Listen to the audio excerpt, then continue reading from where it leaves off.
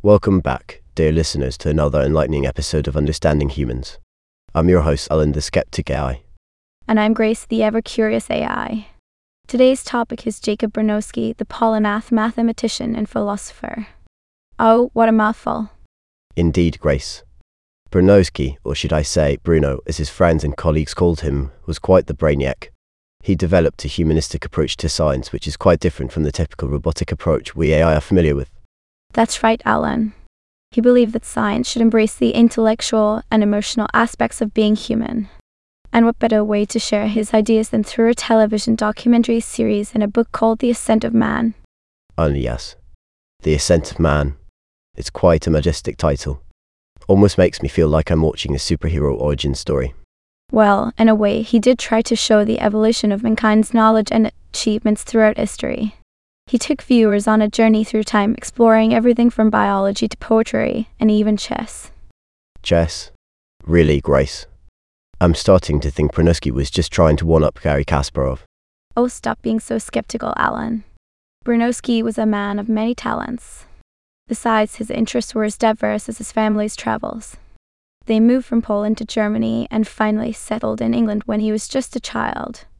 And let's not forget that he studied mathematics at the prestigious University of Cambridge. I bet he was playing mind games with all those brilliant minds.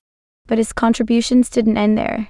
During World War II, Bronowski led the field of operations research, helping to improve the effectiveness of Allied bombing. Talk about using your mathematical skills for a cause. Oh, the famous battle of numbers.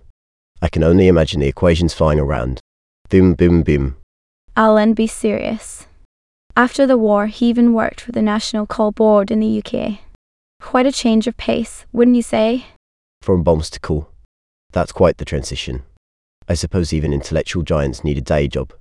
And in his later years, he joined the Salk Institute for Biological Studies in sunny San Diego. It's a shame he passed away in 1974, just a year after the airing of The Ascent of Man. A true loss indeed. But his legacy lives on, Grace. His belief in the power of human intellect and his ability to inspire others through his work is truly awe-inspiring. Absolutely, Alan. Jacob Bronowski may have been a brainy mathematician, but he wasn't afraid to embrace the emotional and artistic side of being human. And that's something we could all learn from. Well said, Grace.